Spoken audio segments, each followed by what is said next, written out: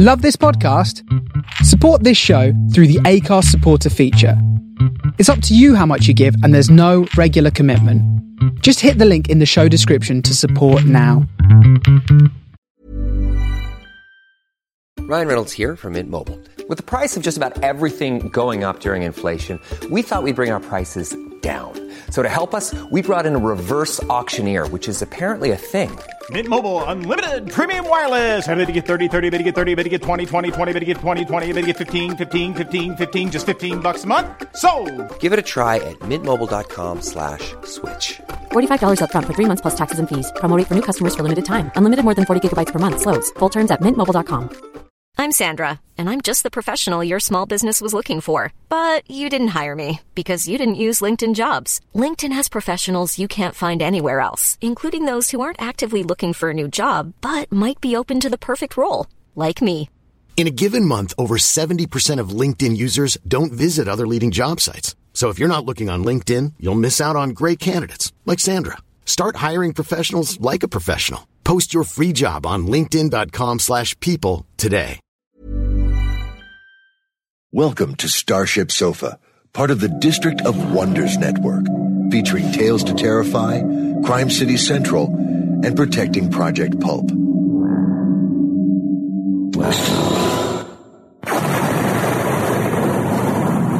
Everyone has a story in the District of Wonders. Come and find yours.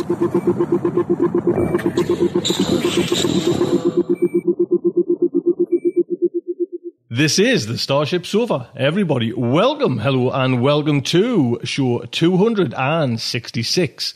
I am your host, Tony C. Smith.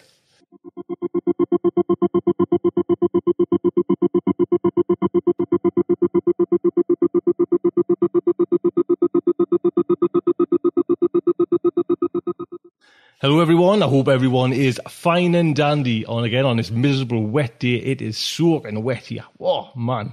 I'll tell you what's coming in today's show. We have fact article, it's the science news by our very own JJ Campanella. Then the main fiction is Shadowboxer by Paul DeFilippo. That is what is in store for today. Just before we get into that, a big thank you and a big heads up for everyone that came along to the Black Hole sale. Tremendous, to be quite honest. It was fantastic. Thank you everyone that kind of dabbled in that and got a half-price little event that was just, a total success. So thank you, everyone. So first up, we have Mr. JJ Campanella with his Science News, Jim Squire. Greetings and regenerations from the disaster capital of the world, my fine listeners, and welcome to this November 2012 Science News Update. I'm your host for this dread-inducing science podcast, Jim Campanella. Seriously, I'm pretty sick of being in Disaster Central for the last month, and I'm not so sure I look forward to the next month with its greater predictions of dire doom. For those of you in parts too far away to care or have heard, we here in New Jersey, USA, were terrorized by Hurricane Sandy, which ripped through this state, as well as the New York City area, like Gerard Depardieu at a smorgasbord. In short, devastation was left in its wake. Floods, downed power lines, no gasoline, houses, cars, and people crushed under trees, and worst of all, Netflix is taking up to a week to get movies out to us through an almost stopped mail system. The horror.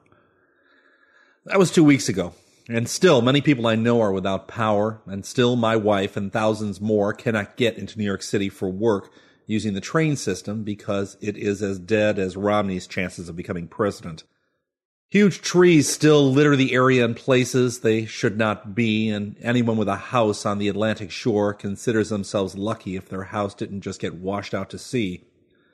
Oh, and we had a small earthquake here last week as well. Ah, yes, and a major snowstorm. At this point, I am wondering whether I shouldn't move somewhere relatively safe, like Iraq. We are now preparing ourselves for the plague of locusts. By the way, in case you didn't know, my science podcast is due up at the end of December. That's after the 21st, which is supposedly the Mayan end of the world. I was pretty skeptical, but if it keeps up around here the way it's been, I may just barricade myself in on December 20th. Enough kvetching. Let's talk about science. First up, one of our fine listeners, Conrad Berube, Sorry for the pronunciation, Conrad, if it's way, way off. Conrad was kind enough to email me with a correction about one of our October stories. You may remember that I discussed the construction of a time-space crystal clock last month, and one of the complaints and or questions that I had was whether it would be able to keep time after the heat death of the universe. My assumption was that the heat death of the universe would be the equivalent of absolute zero. Hence, no moving particles and no functioning time-space crystal clock. Well, Conrad pointed out to me that the definition of heat death of the universe is not absolute zero. It may be near absolute zero when it happens, but it simply means a homogeneous temperature throughout the universe with no hot spots left anywhere. If that's right, then the temp may be just high enough at the end there to allow that clock to be running for a couple billion more years. Another listener, Rob Clementi, emailed me wondering what the point of a clock after the heat death of the universe was and whether anybody would be around to see it. Well, I think the point of the clock was a theoretical exercise. I'm not sure that anyone needs a clock to last the next few quintillion years. Once everything is the same temperature, the universe attains a steady state with no energy differences. There's no reason for anything to change what it's doing. Heat death is the point at which the universe has finally settled down completely from an energetic standpoint, and nothing interesting ever happens again. Will there be people around to see the clock? Not likely. By the definition of heat death, you cannot have any humans or any other life form alive or any civilization. Civilizations and life forms need energy to live. Without heat sources, there is no energy and no life forms. Basically, the combination of people living and the universe being heat dead is impossible. On the other hand, Rob, remember that we are talking many thousands of trillions of years in the future. If any of our descendants are around at that time, they will not even be remotely human. By that time, they may be sentient time-space crystals themselves, and then they could outlast the heat death of the universe, and maybe even check the time every once in a while on one of those old clocks. Sorry, my odd whimsy gets the better of me sometimes. Let's get on to our official first story of the night. I seem to have two camps of listeners when it comes to exoplanets. One camp thinks that I give too many updates on possible extrasolar planets, and the other group thinks I should actually spend more time giving some of those updates.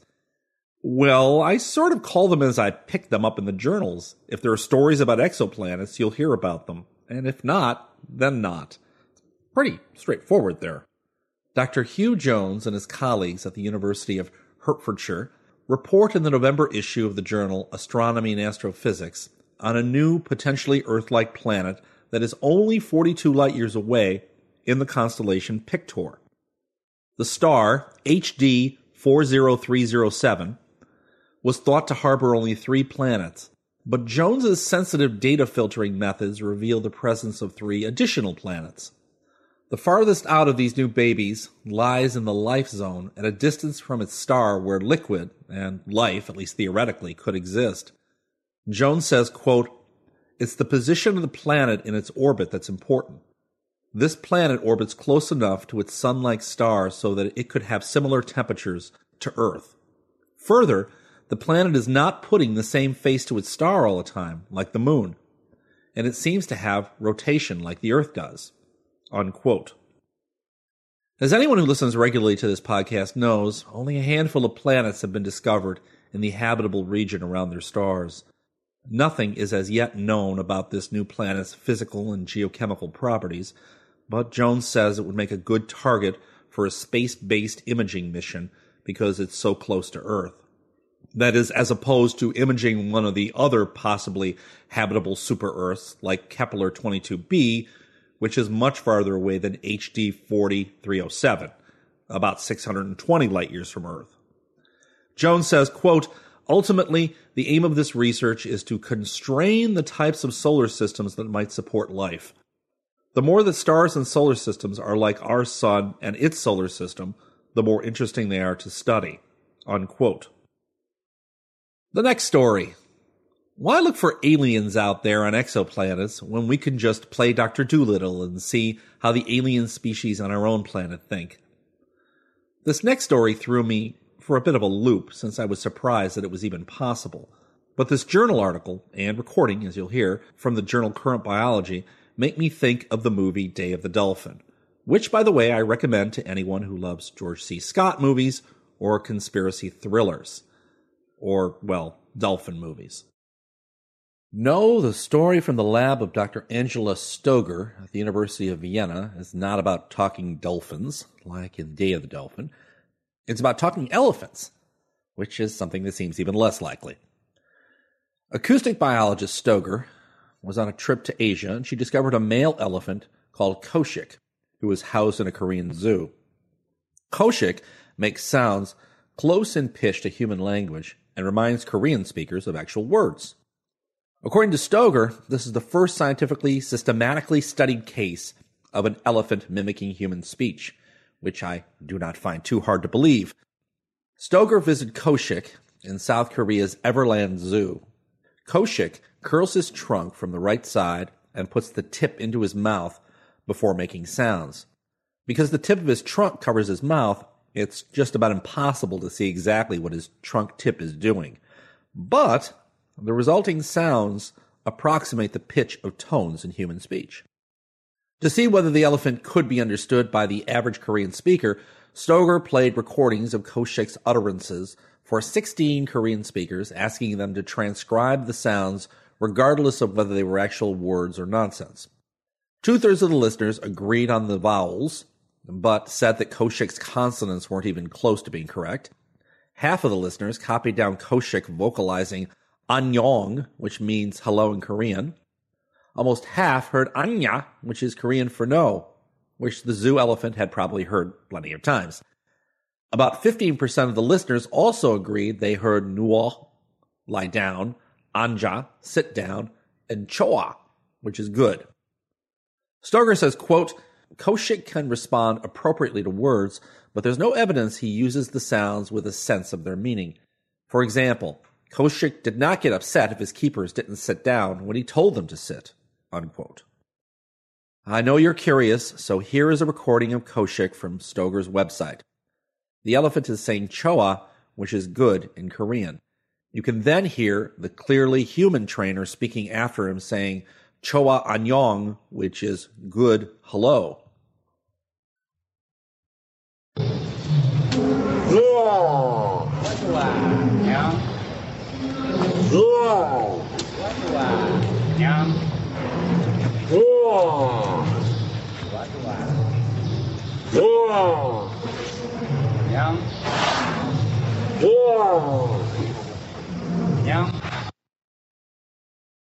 Well, since I don't speak Korean, it sounds pretty good to me, but then I could be wrong. According to Stoger, there have been other animals which have been studied who also have mimicked human speech. There was an orphan harbor seal in Boston named Hoover, who was hand-raised in a bathtub before being moved to an aquarium, and also a white whale called Nock, whose occasional speech-like sounds confused the heck out of human divers in his tank. I suspect if any of these animals was doing anything more than mimicking, they would probably be asking for immediate release. Next story. For those of you who have been fans of this podcast since the very beginning, and I do mean both Starship Sofa and the Science News, you may remember one of the first stories that I told from several years back, which I discussed having to do with memory erasure. It came up in conjunction with a discussion of some of Tony Smith's fears and bad memories.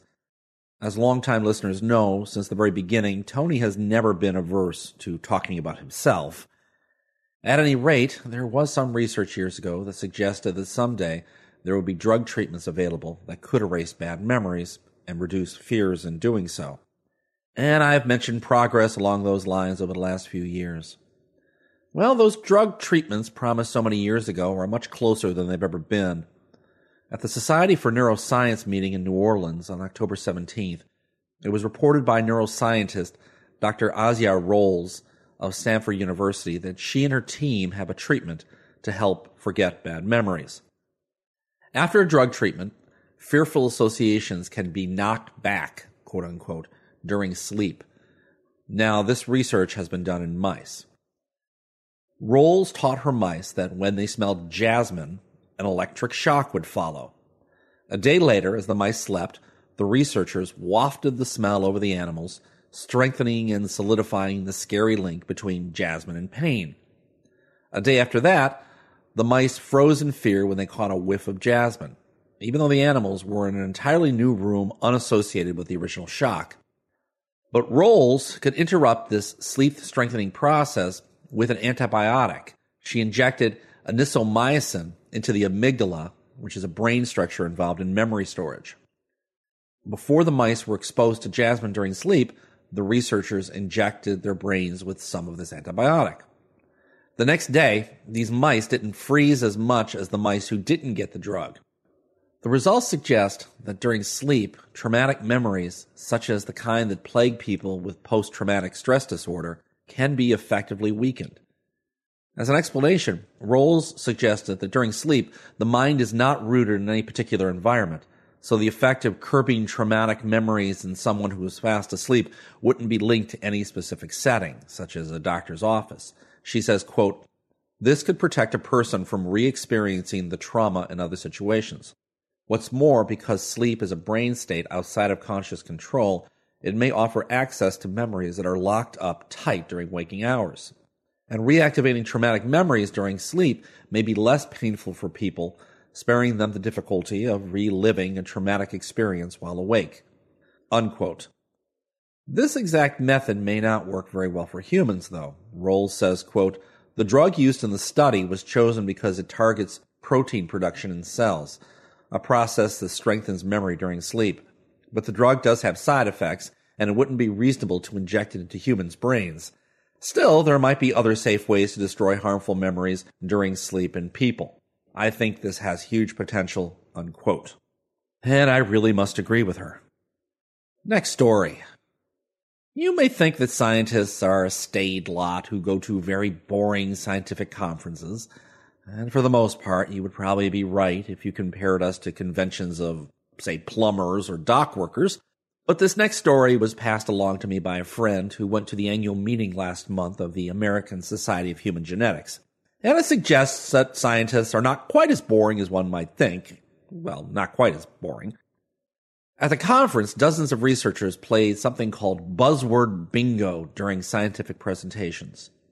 The game was played on randomly generated bingo cards from the conference website. To play, the attendees listened for speakers to spout certain overused words or phrases or flash slides bearing off-scene images, and then tap the corresponding box on the bingo card. Some of the phrases are ones audiences could hear at any symposium, such as asking if the laser pointer is working or the classic, "How am I doing for time?" Both of which I think I have said myself.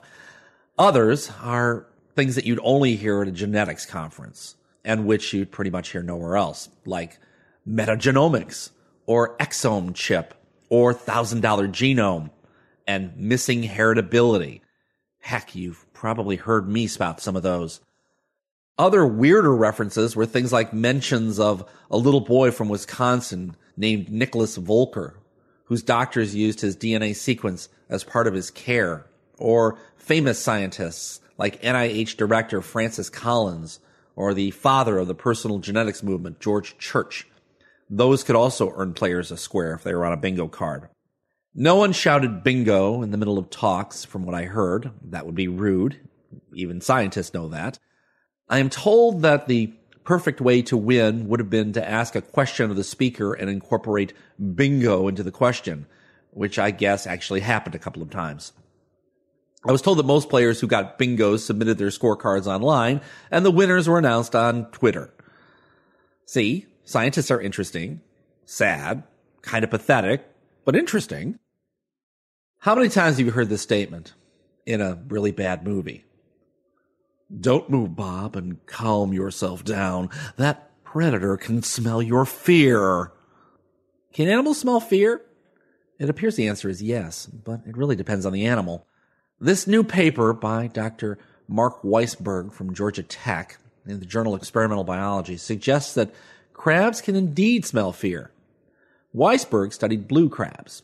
Blue crabs tend to avoid injured crabs and give them a wide berth when they produce an odor when they're injured.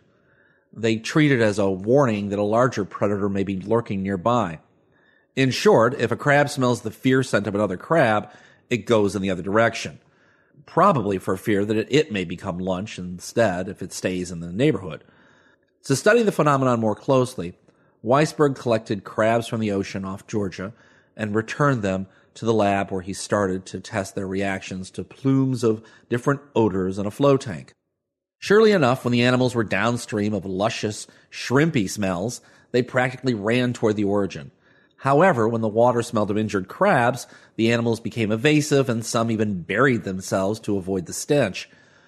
Weisberg then tested how they would react when the two odors were actually flowing in parallel, side by side in close proximity. This time, the crabs were much more cautious. Discriminating between the plumes and following the attractive odor to its source, the crabs were able to successfully home in on the food despite the close proximity of the warning signal. Although they continued to pursue the attractive scent, the crabs actively avoided the side of the tunnel that smelled of injured crab.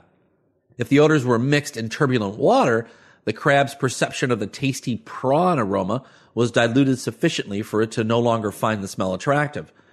Weisberg decided to find out which of their many olfactory organs the crabs used to distinguish between the attractive and aversive odors.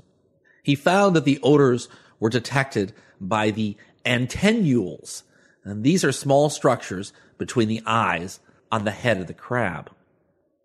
The next story has to do with the so-called 1,000 genome study that was undertaken a couple of years ago.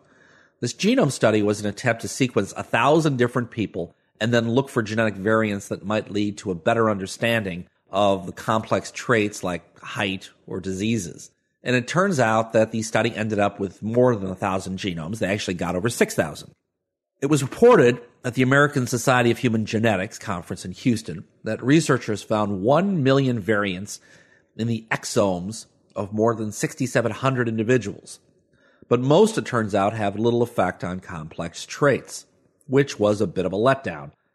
Although roughly 720,000 of these variants affected the resulting protein sequences, the team could only link a few of these variants to any disease pathways.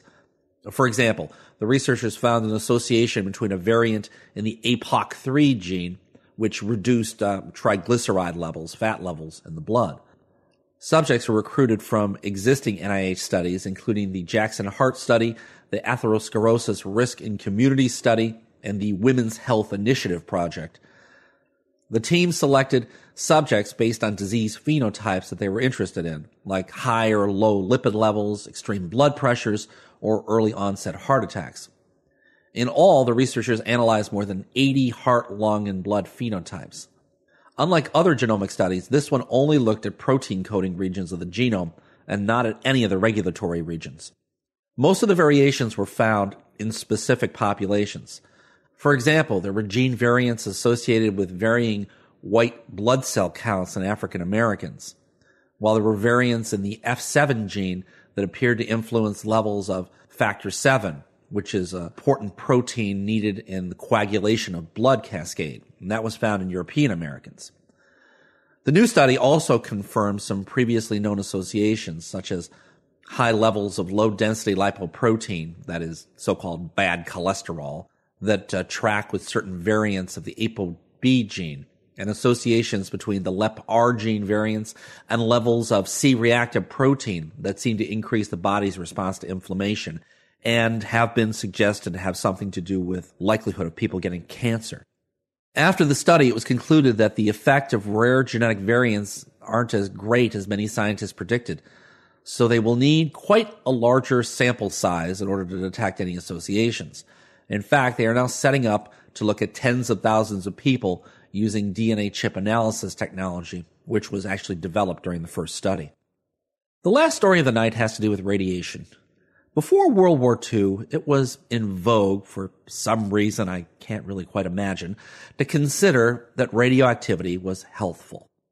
The Home Products Company of Denver, Colorado, advertised in the 1930s for a radioactive suppository for men that would cure impotence. Seems to me that putting anything radioactive in there was not a good idea, but men thought differently back then. It was discovered that healthful mineral springs had detectable levels of radiation, so it was assumed 70 or 80 years ago that radiation must be good for you. There was an onslaught of radioactive consumer products after that, and people by the thousands lined up to buy them.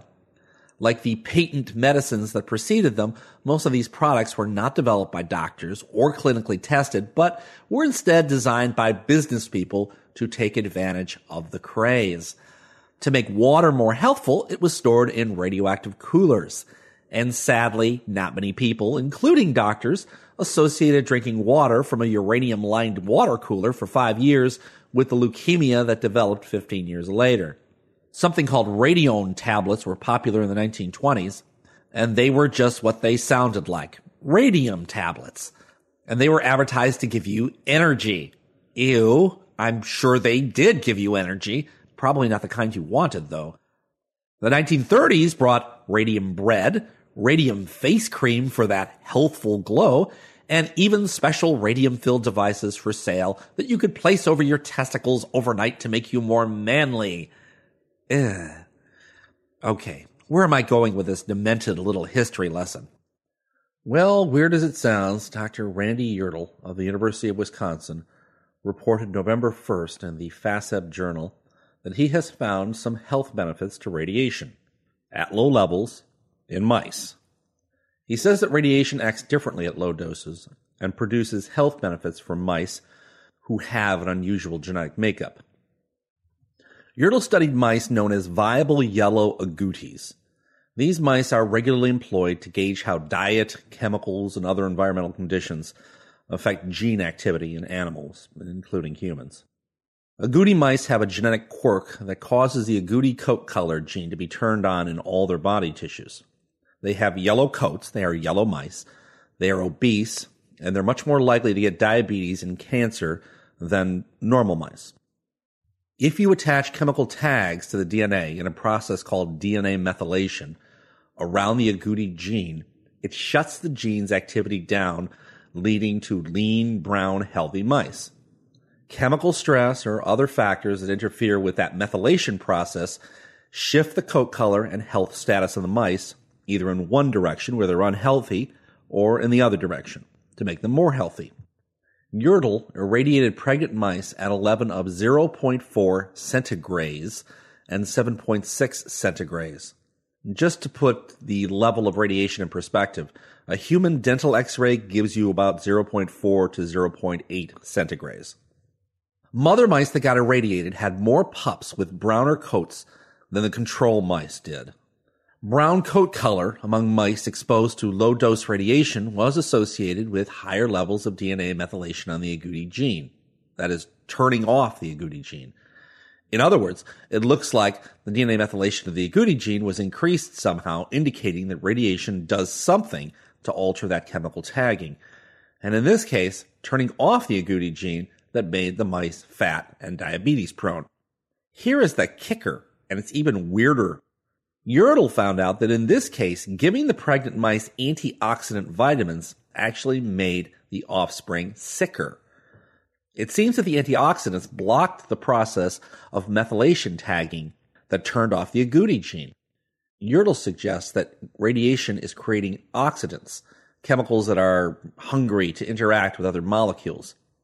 Too many oxidants in a cell can literally tear proteins, DNA, and other chemical components apart. But small numbers of oxidants serve as chemical messengers in cells. Apparently, in this case, low-level radiation may have signaled cells to shut down the agouti activity, thus making the mice healthier. But, and it is a big but, vitamins and other antioxidants that intercept those messages would promote the unhealthy state in the offspring. As you can imagine, Yertle wasn't exactly thrilled with this result.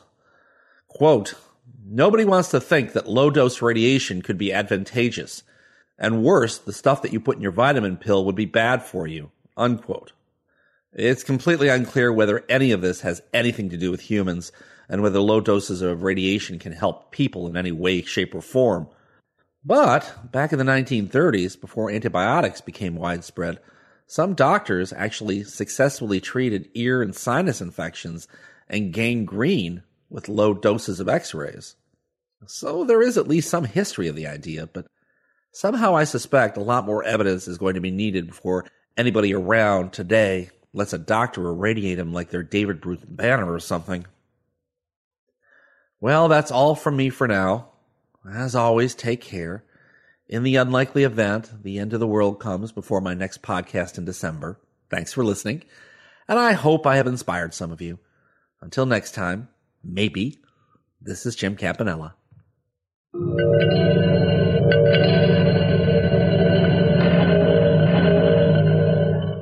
Jim, thank you. Before we get into the main fiction as well, I'll just kind of give you a heads up. 26th of January, that's when the next How to Write Science Fiction, and it's with Spider Robinson. Just gearing up now to get all that in the process as well, to get all that up and running. And hopefully I'm going to have a little chat with Spider, a little kind of private chat with Spider tonight, if it all comes off. So next up is main fiction, and it's by Paul DeFilippo, and this story is called Shadow Boxer. The Shadow Boxer came out in 2004. It was first in Amazing Stories, which was the December edition, edited by David Gross. Then... Cool fact, a crocodile can't stick out its tongue. Also, you can get health insurance for a month or just under a year in some states. United Healthcare short-term insurance plans, underwritten by Golden Rule Insurance Company, offer flexible, budget-friendly coverage for you. Learn more at UH1.com. I'm Sandra, and I'm just the professional your small business was looking for. But you didn't hire me because you didn't use LinkedIn Jobs. LinkedIn has professionals you can't find anywhere else, including those who aren't actively looking for a new job, but might be open to the perfect role, like me. In a given month, over 70% of LinkedIn users don't visit other leading job sites. So if you're not looking on LinkedIn, you'll miss out on great candidates like Sandra. Start hiring professionals like a professional. Post your free job on linkedin.com/people today. Planning for your next trip?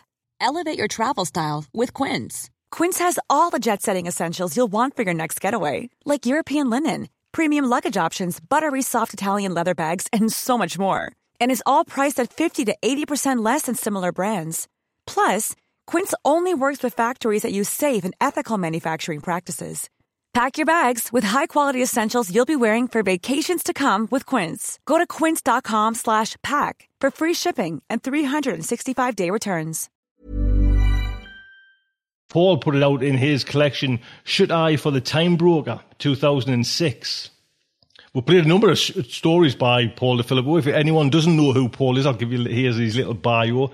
Paul DeFilippo is the author of hundreds of short stories, some of which have been collected in the widely praised collections, the Steampunk Trilogy, Ribofunk, Fractal Paisley, Little Doors, Strange Tides, Babylon Sisters, and his multi-award nominated novella, A Year in the Linear City.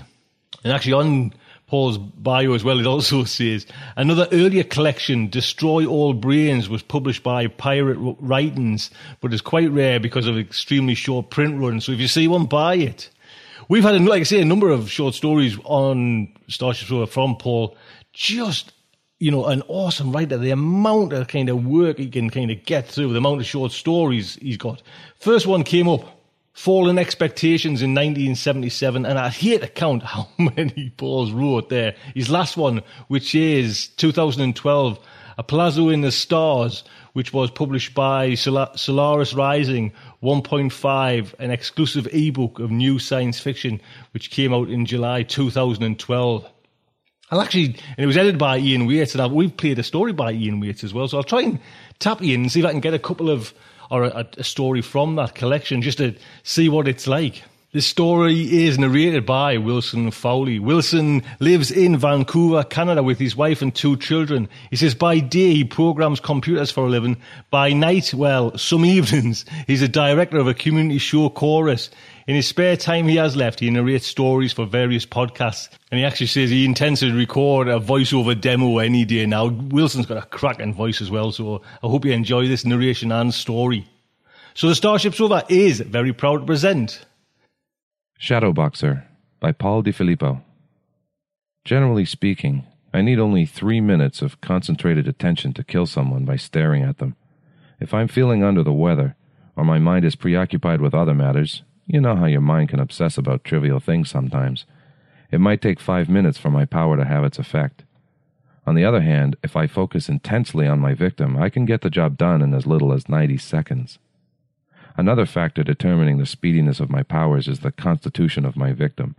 As you might imagine, the elderly and frail and ailing require less effort to kill than the hale and hearty and young. But no one is immune from my gaze. At least no one I have yet encountered. And I've encountered plenty. Now the nation is at war, or so we're told. I guess that changes everything. A person like me becomes much more important. Sometimes it feels like I've always lived in these few rooms, but I know I've been penned up here for only a couple of years. Still, that's a long time to go without seeing another person, even for a loner like me. It's a wonder I'm still sane. If indeed I am. The first time I got photos of kids as part of my killing assignment, I staged a strike for 3 days, wouldn't use my power at all. There was no punishment meted out by my unseen employers, no diminishment of my limited perks. I couldn't figure out what they intended, how they hoped to coerce me. But then on the 4th day, the media did their job for them. I read in the U.S. News and World Report about a bus bombing in Israel. 13 people killed and dozens wounded. The bomber had been a teenage girl. Her photo had been in a pile. When they resubmitted the photos of the kids, minus the girls, I went straight to work on them. I call all of the different guys who speak to me over the intercom connecting me with the outside world Dave. Occasionally, a woman is on duty, and I call her Dave, too. She's fractionally nicer than the guys, in some indefinable sense, but still pretty blank. They refuse to tell me their real names, of course, or even to supply a friendly alias, so this is my countermeasure. I reduce them all to the same individual. They're just following orders, I know, when they withhold their names, but still, you'd think they'd have some human feeling for their prisoner. I'm helping them, after all, aren't I? Doing good for my country? I suppose everyone's nervous about me taking some kind of revenge against any of my captors whose real name was revealed if I ever escape, but they don't have to worry about that. I haven't really killed anyone for personal reasons since I became a professional assassin. Killing someone with an emotional or personal connection to me was a sure way to get caught eventually, I believed. Therefore, I have learned to rein in my natural emotional reactions to insults and slights and aggression. As an adult, committing murder with my peculiar talent meant money, not revenge. Now, they tell me, my lethal actions mean the survival of Western civilization. Killing randomly or for personal reasons would have violated my code of survival.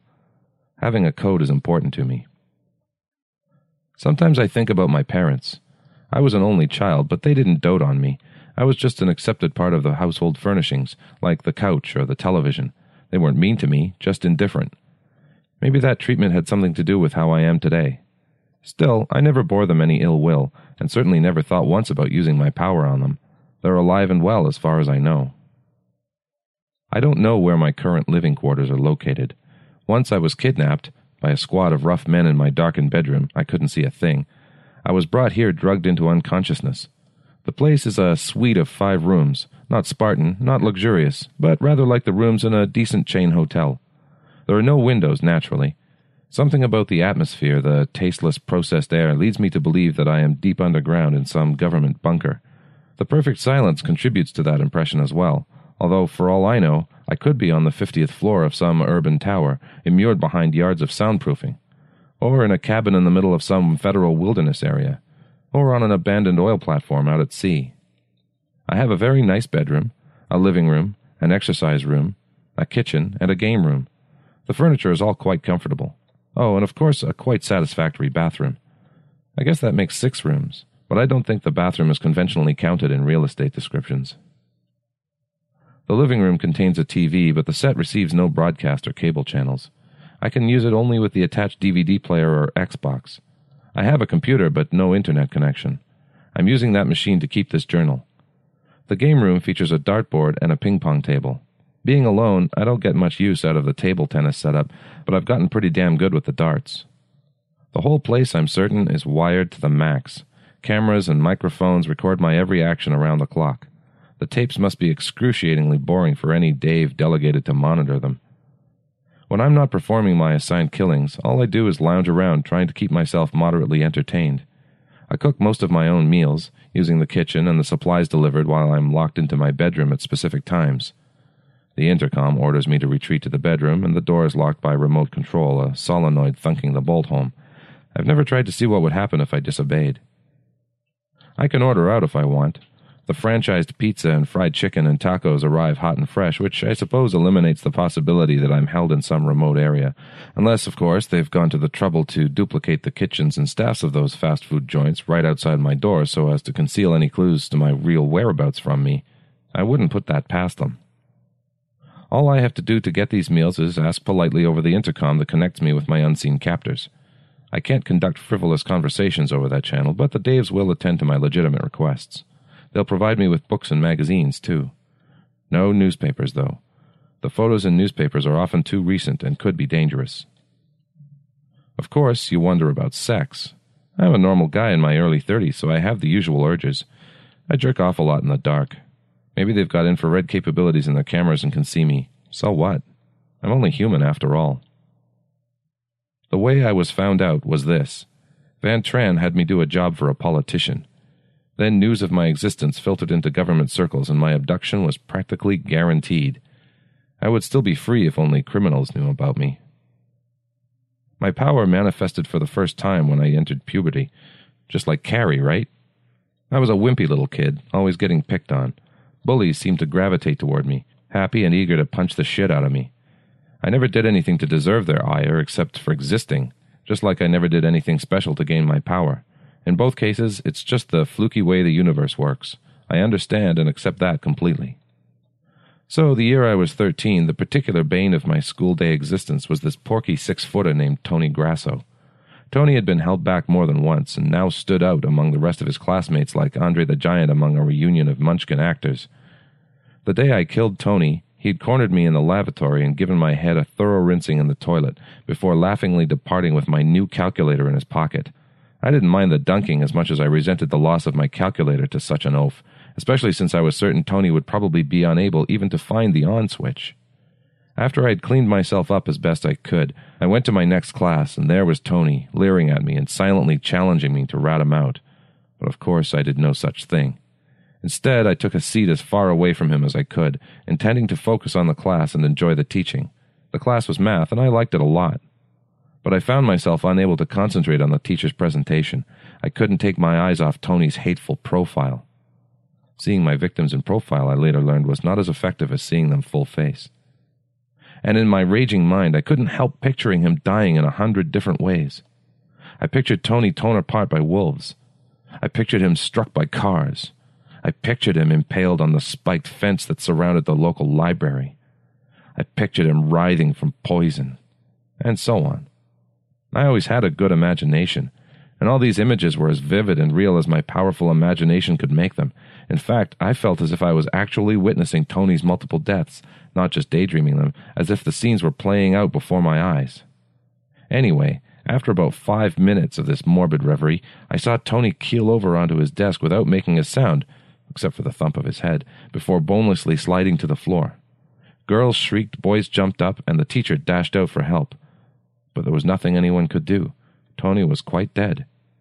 His autopsy revealed a fatal congenital heart defect, but one that no prior exam had ever discovered. For a while I believed that the whole gruesome affair was sheer coincidence. My imagining Tony dead could have had nothing to do with his actual death. But it only took a few more experiments to prove to my own satisfaction that I had killed Tony. Of course, I made sure that those subsequent victims were not my fellow classmates. Even at age 13, I knew that a rash of deaths among my peers would have alerted even the most skeptical investigator. Bums and strangers, clerks, a nanny in the park, and a policeman or two. They all got congenital heart defects from me, or fatal aneurysms. I couldn't predict which defect would arise from my evil eye, but it was always one or the other. Did I say my apartment has no mirrors or other reflective surfaces in it? The question of who exactly my captors represent offers me endless material for speculation.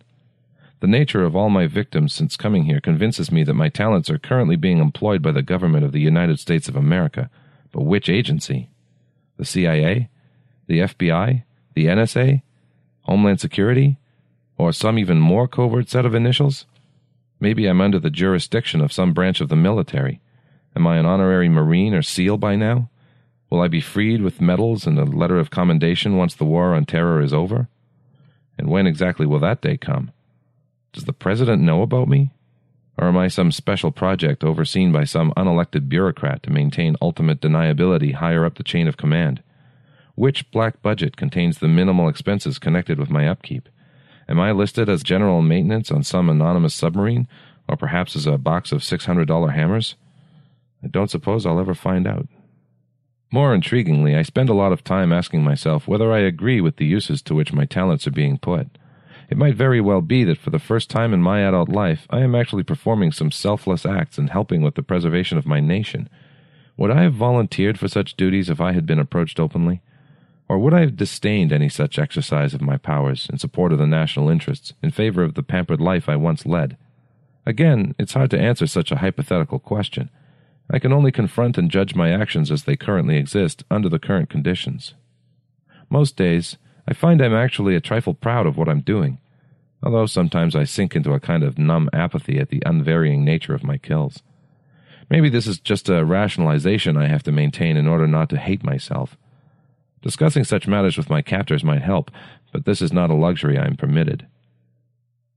I think my talent is one that everyone imagines they would like to have, but believe me, it's not really that wonderful a gift. Van Tran was my boss from age 22 until I was taken by the government. He was an Asian criminal big shot. I met him at the funeral of some people I had helped. I got into a conversation with him. He remarked about the uncanny way that someone connected with the funeral had died. He said how happy and grateful he was that that person had met his untimely death. Somehow I found myself spilling my secret to him, the first time I had ever told anyone what I could do. Amazingly, Van expressed no disbelief in my powers. Some traditions from his heritage and ancient culture conduced him to believe me. He asked me if I wanted a job. I had never gone to college after high school. Although I was a smart kid, I found that I just had no ambition, couldn't sustain any goals. I blamed that attitude on my powers. The arbitrary nature of death, as exemplified by my own abilities, left me feeling that life could end at any time and nothing was worth struggling for. So I told Van, yes, I'd like a job. I became his secret hitman. I killed anyone he asked me to, mostly fellow criminals, but quite often not. The money was very, very good, and I lived a peaceful, satisfied life. No Dave ever uses my name when he hails me over the intercom. I suppose they are only following orders in this regard, too. Instead, they simply call out, "Attention." Some Daves bark out the word as a command, while others are more polite, even saying, "Attention, please." The woman is one of the polite ones. Today, I am reading when the call for attention sounds. It's one of the brusquer Daves. I put down my book. It's a good book about a guy who is fed up with his life and moves to a little house in the country.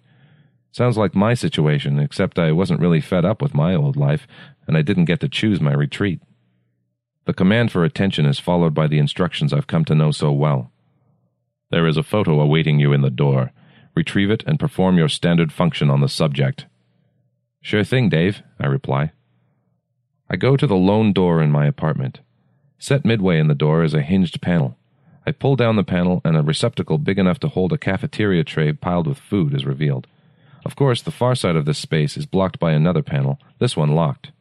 I often speculate about whether this delivery system is a box bolted to the outside of a normal door, or if the door itself is very thick like one of those blast doors in a government bunker. This is how I get my magazines and fast food meals delivered, and also, of course, the photos of my victims. The photograph this time is generically similar to the majority of the others I've processed so far. It's a portrait of an Arabic-looking young man, largish nose, wispy beard, disorderly black hair, fanatical eyes, grim mouth. An improbably jaunty scarf is tied around his neck. As usual, there is no information given as to his name or age or nationality. His crimes are not detailed either. All that I need to know is that the people who control me want him dead. I take the photograph back to my comfortable recliner and go to work. Something about this victim's impregnable smugness, his air of righteous zealotry, irritates me, and I decide to go slow and be thorough. I picture myself jamming the barrel of a pistol up his nostrils, shattering cartilage. I twist the gun cruelly before I blow the top of his head off, splattering the wall against which he's posed with his brains. I take an automatic rifle and use every bullet in its magazine to cut him literally in half. I duct tape several grenades to his crotch and pull the pins. I use a knife on his eyes and tongue before severing his jugular veins. And so on. At the end of 5 minutes, I'm quite sure that this man, wherever he is on the planet, is dead. One less terrorist to undermine global civilization. One less Chechen or Algerian, Taliban or Syrian. Or so I hope. I often wonder if there is anyone else with my powers. If such a being exists, perhaps he or she is in the employ of rival powers, and one day my own photo will fall into their hands. This is a strangely comforting thought. Maybe you've read about that study which investigated the efficacy of prayers in the healing process. The researchers found out that patients who were prayed for by friends and relatives and who knew about the prayers healed faster. But then the experimenters went one step further. They got strangers to pray remotely for certain patients and never even told the patients they were getting such special attention. And the subjects still healed faster than average. That study seems to provide some sort of explanation for what I do. Except I don't say prayers. And I doubt the same God is answering mine. The way I found out my power worked on photographs of people, on shadows of their souls, as good as if I was standing right next to them, was like this. One day when I was about 22, I was reading the newspaper and came across this article about a local drunken driver who had wiped out a whole Asian family while they were crossing a street. He was one of those unrepentant types who refused even to admit he was at fault, said something about the family jaywalking. I actually knew the people who got killed. They weren't close friends or relatives, but they ran a variety store in my neighborhood. I stopped in there a lot, and the owners were always nice to me. Learning how these people had died, I got so pissed, I started doing my thing on the newspaper photo of the drunken driver at his arrest. On the evening news, I heard he had died in custody of natural causes. This was the mysteriously apt death I would discuss with Van Tran at the funeral for the store owners. Just like when I had first discovered my powers, I had to do a little experimenting with this new photo trick. I found out that any photo had to be no more than 24 hours old for me to succeed in killing the victim. Freshness counted. There must be something about a person's nature that continually changes with time and makes them a different person than what they were a day before when they were earlier photographed. I don't like to use the word soul, but maybe that's the part that changes, gets updated with experience. Also, the image of the victim's face had to be highly detailed. Remote shots of little human smudges didn't cut it. I wondered if television pictures would work as well. I tried, but the results were inconclusive. You know why? No single image stayed on the screen long enough for me to concentrate on. When's the last time you saw a person's face occupy the screen for 3 minutes without some kind of interruption, even if it's only a change in camera angles? And that was enough to reset my efforts to zero. But my captors must have thought there was a possibility I could do it since they blocked the TV here from reception. I would have liked to see certain obnoxious TV personalities keel over live on camera, but I just never got the chance to make it happen. Of course, I sometimes wonder if I am insane, if I am not alone in a padded cell hallucinating all this. But then I remember killing Tony Grasso and all the killings that followed over the years in such clear and vivid detail that I am again convinced of the reality of my present situation, and I don't believe I could have come up with such a delusion on my own. Mutant soldier in the war on terrorism. Before my capture, I never gave 2 thoughts to the war on terror. Now, of course, it's with me all the time. 2 weeks after I killed the young Arab wearing the scarf, I got my usual delivery of delayed news magazines. My employer makes sure the issues aren't current, just in case any photos were taken 24 hours before distribution. In the coverage of the Middle East, I saw pictures of a public funeral where my victim was the corpse. The text claimed he was a Hamas organizer who had been poisoned by infidels. Well, yes, I suppose so, after a fashion. I don't believe I've yet mentioned how long I've been doing this job, playing my part in the war on terror. Almost 3 years now. I was abducted in early 2002. Is my activity the reason why the United States has not experienced a domestic terror attack since September 11th? I like to think so, but I can't be sure. It's not as easy to get a suitable photo of a terrorist as you might imagine, but not as hard either. I keep waiting for a picture of bin Laden, for instance, but it hasn't shown up yet. He must be hiding really well. Or maybe for some reason they don't want him dead yet. Generally speaking, if a Western operative can snap such a photo, they'd be in a position just to assassinate the guy outright and they wouldn't need me. But lots of times, it seems, unwitting and greedy people close to the victim will provide a photo for money thinking, what harm could it do? I am the answer to that question that they must never learn. Thinking about souls some more, I find additional comfort to support me in my work. If people do have souls, then I'm only liberating their essences from their imperfect shells, returning them to the source for another try at a better life, maybe. I think I read some similar philosophy once in a science fiction novel. It's good to be unemotional about what I do. Killing Tony Grasso was really the one and only time I felt pure hatred for any of my victims. After that, it was always just a job or an experiment. Between the ages of 13 and 22, I estimate that I caused the deaths of only about 50 people. That's only roughly 5 a year, a record that shows admirable restraint, I think. Even the terrorists don't push my buttons. I dislike what they're trying to do. Civilization doesn't need toppling, especially by jerks who offer only crude substitutes they intend to enact in its place. And I'm as patriotic as the next guy, so I'm pleased to be able to help my country. But all my killing is basically as simple to me as breathing. It's just something I do to stay alive. The photos come to me in random batches. No one can predict on any given day whether many terrorists or just a few will be careless enough to get photographed. Sometimes many days go by and I don't receive a single photo. Other times I get 3 or more in the same day. After killing the terrorist with the scarf, I had a long break. I cooked elaborate meals, tossed darts, and read. I asked for extra DVDs. But then came a busy period. I had to kill 2 or 3 people a day. Strangulation, disembowelment, explosions, falls from great heights. My imagination really got a workout. And on that topic, I find that I need to envision new styles of death from time to time in order to keep my mind from wandering during the killing process. Luckily, the modern world offers no shortage of novel methods of dying. The news and entertainment media alone can keep me supplied with an endless flow of imagery to borrow. I do a lot of beheadings lately. Attention! There is a photo awaiting you in the door. Retrieve it and perform your standard function on the subject. After the busy period, this is the first call for my services in several days.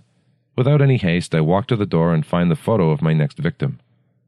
Surprisingly, the fellow is a middle-aged Caucasian man, European-looking, not your usual terrorist. But then again, I read that terrorists have been recruiting just such types recently, converts to Islam mostly, to avoid being easily profiled. I have some vague memories of seeing his face before. He could be a terrorist sympathizer like John Walker Lind or that Australian guy held at Guantanamo. But in any case, my job is not to question why, but just to make him die. So I do, using several new methods I picked up from reading true crime accounts of serial killers. Sometimes I wonder if the non-rational, unscientific, mystical response that I represent to the war on terrorism was not inevitable. The rhetoric and actions of the terrorists are so archaic, so delusionary, so hallucinatory and superstitious that the only effective countermeasures must partake of the same qualities. One has to be a shadow boxer to fight shadows. Even if my powers were a lie, even if I were not killing anyone, perhaps the deliberately leaked news of my government-sanctioned existence would be an effective anti-terrorist weapon in itself. My regular delivery of news magazines stopped for 3 weeks. I asked the Daves why, but they wouldn't answer me. Of course, I immediately suspected that they were hiding something from me, but I wasn't clever enough to figure out what. Having this power of mine was not really such a big deal in the end. I couldn't use it to become fabulously rich or to rule the world. At least I couldn't figure out any way to accomplish those things. All it did was earn me an upper-middle-class income without much exertion. Then it got me locked up here. I'm forced to conclude that killing people, even remotely and without laying a hand on them, is just not very useful or creative. It's an activity with limited potential for payback. The Dave who summons me today is the somewhat friendly woman, and she sounds unusually nervous. I have never heard any of the Daves sound uncertain of themselves before. Attention, please. You have, new reading material awaiting you. From the door, I bring back to my chair an issue of Time magazine from 3 weeks ago. Inside, I learn the identity of my Caucasian victim. The Canadian Prime Minister.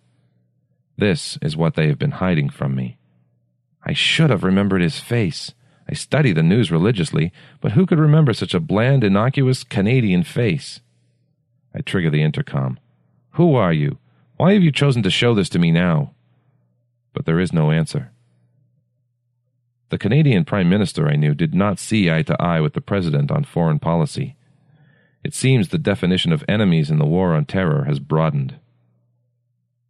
I wish I had studied more about history instead of math and science.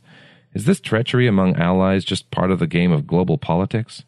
Is a move like this demanded by the harsh and unrelenting times we live in? What should I do if ordered again to kill another player from our side? My native intelligence and haphazard self-instruction only stretches so far. I wish now that I had never discovered my powers, never killed Tony Grasso or all the others. But I suppose it's much too late for that. I am pretty certain that it's the same woman who summons me the next day again over the intercom. I can't think of her as Dave any longer and would like to know her real name, but I don't dare ask. Astonishingly, she asks me a question.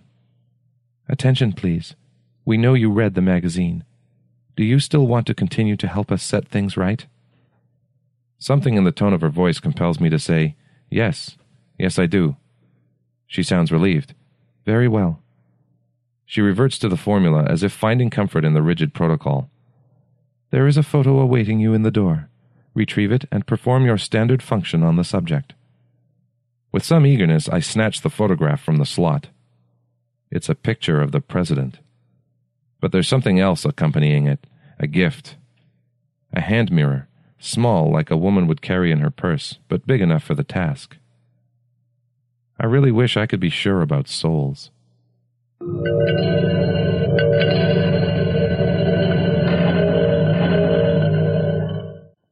There you go. Don't forget, copyright is Paul's. Paul, thank you so much. Anne Wilson. We'll have to get more of narrations from you. So that is today's show. I hope you've enjoyed it. Like I say, do look out for the Spider Robinsons, How to Write Science Fiction with Spider Robinson. It's what I kind of intend to do is have a series of these. And I'm hopefully trying in negotiations as well with Kim Stanley Robinson. If anyone else can think of any kind of writers out there who might be up for that or would be interested in doing that kind of thing as well, get in touch with us. Get in touch with it anyway. It's just starshipsover@gmail.com. Just say hello. Until next week, just like to say, good night from me.